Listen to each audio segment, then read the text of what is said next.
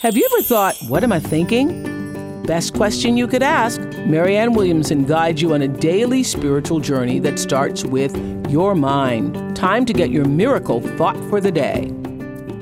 Hi, this is Marianne Williamson, and this is today's miracle thought.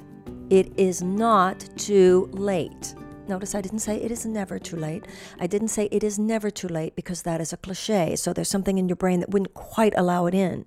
So I said it is not too late. Now you might be thinking, but you don't even know my situation. You don't even know a specific circumstance. My point is that it is a metaphysical truth with a capital T, which means that it has universal application regardless of the form of a problem or any particular circumstance. It is not too late. What does this mean? What it means, remember, Einstein, Course in Miracles, they both talk about how time itself is an illusion. Every single moment is the moment of power, the holy instant. Whether you call it Eckhart Tolle's The Power of Now, whether you call it the Course in Miracles, Holy Instant. It is the notion that there lies within the present moment a field of quantum possibility. Now, if you do not get clean and clear and aligned with truth in the present moment, it is true. The past will be brought into the present, and your future is basically doomed because it is pre-programmed to repeat the patterns of the past. However, if in the present moment you allow for a new beginning, then the future is freed to be unlike the past. Now, how do you do that? How you do that is through a principle called the atonement.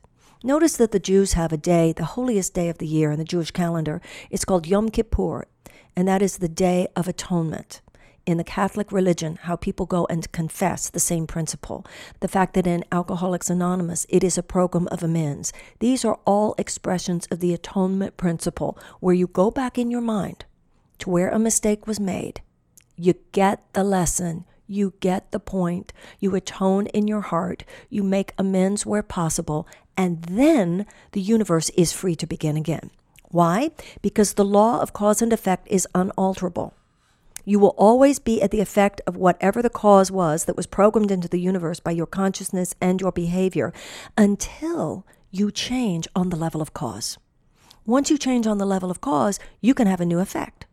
So if you're still driving along the cause of yesterday, your future will be the effect of yesterday's thinking. In the present, you can change on the level of cause. I got it. I made a mistake. I learned. I grew. I'm more humble now. I get that I was irresponsible. I get that I was not honest. I get that I was not integrous. And I get that on a universal level, I got busted. I recognize that whatever this challenge is, whatever this burden is a product of my own mistakes. I take 100% responsibility for my life experience. We talk about that a lot here. How you can't just take 96% responsibility. Now, I know a lot of people who won't take any responsibility for their own life circumstances. Oh, it wasn't me. It was other people who were the problem. But then I know a lot of other people who are sincere seekers. Well, I always joke and say, who take 96%. It's so easy to get stuck. But there's a great freedom in knowing, no, I am 100% responsible for my own experience. Now, you might be saying now, but what about children? And my point is, you're not a child. That is the point. Children are victims. The rest of us are not. So the idea that in this moment you take 100% responsibility for your life experience, the Course in Miracles says, the price you pay for not taking full responsibility for your life experience is that then you will not be able to change it. But you can change it when you take 100% responsibility. When you look around and say, everything that is happening to me, down to the smallest detail, is because this event, this circumstance, on some level, was programmed into the universal computer by me. Even if it's, someone who did something terrible, you have to go back to the moment when you think, I knew in the first 15 minutes of meeting that person, they were danger. I knew in the first 15 minutes of meeting that person, they were not responsible. It wasn't the vibration that I should have ever been hanging out around. And that was the lesson. And then you realize, yes, that person was going to come into your life, but whether you ever gave them your phone number, hello, that was your choice. Whether you ever allowed interaction with them to reach a level where they could hurt you, hello, that was you. When we understand these things, such freedom comes. At first, we're afraid to take full responsibility, but then we realize what freedom comes because we realize, I did that and I can change it. This is the lesson learned. And then, hello, it is not too late. It's like at that moment, there's a cosmic reset button.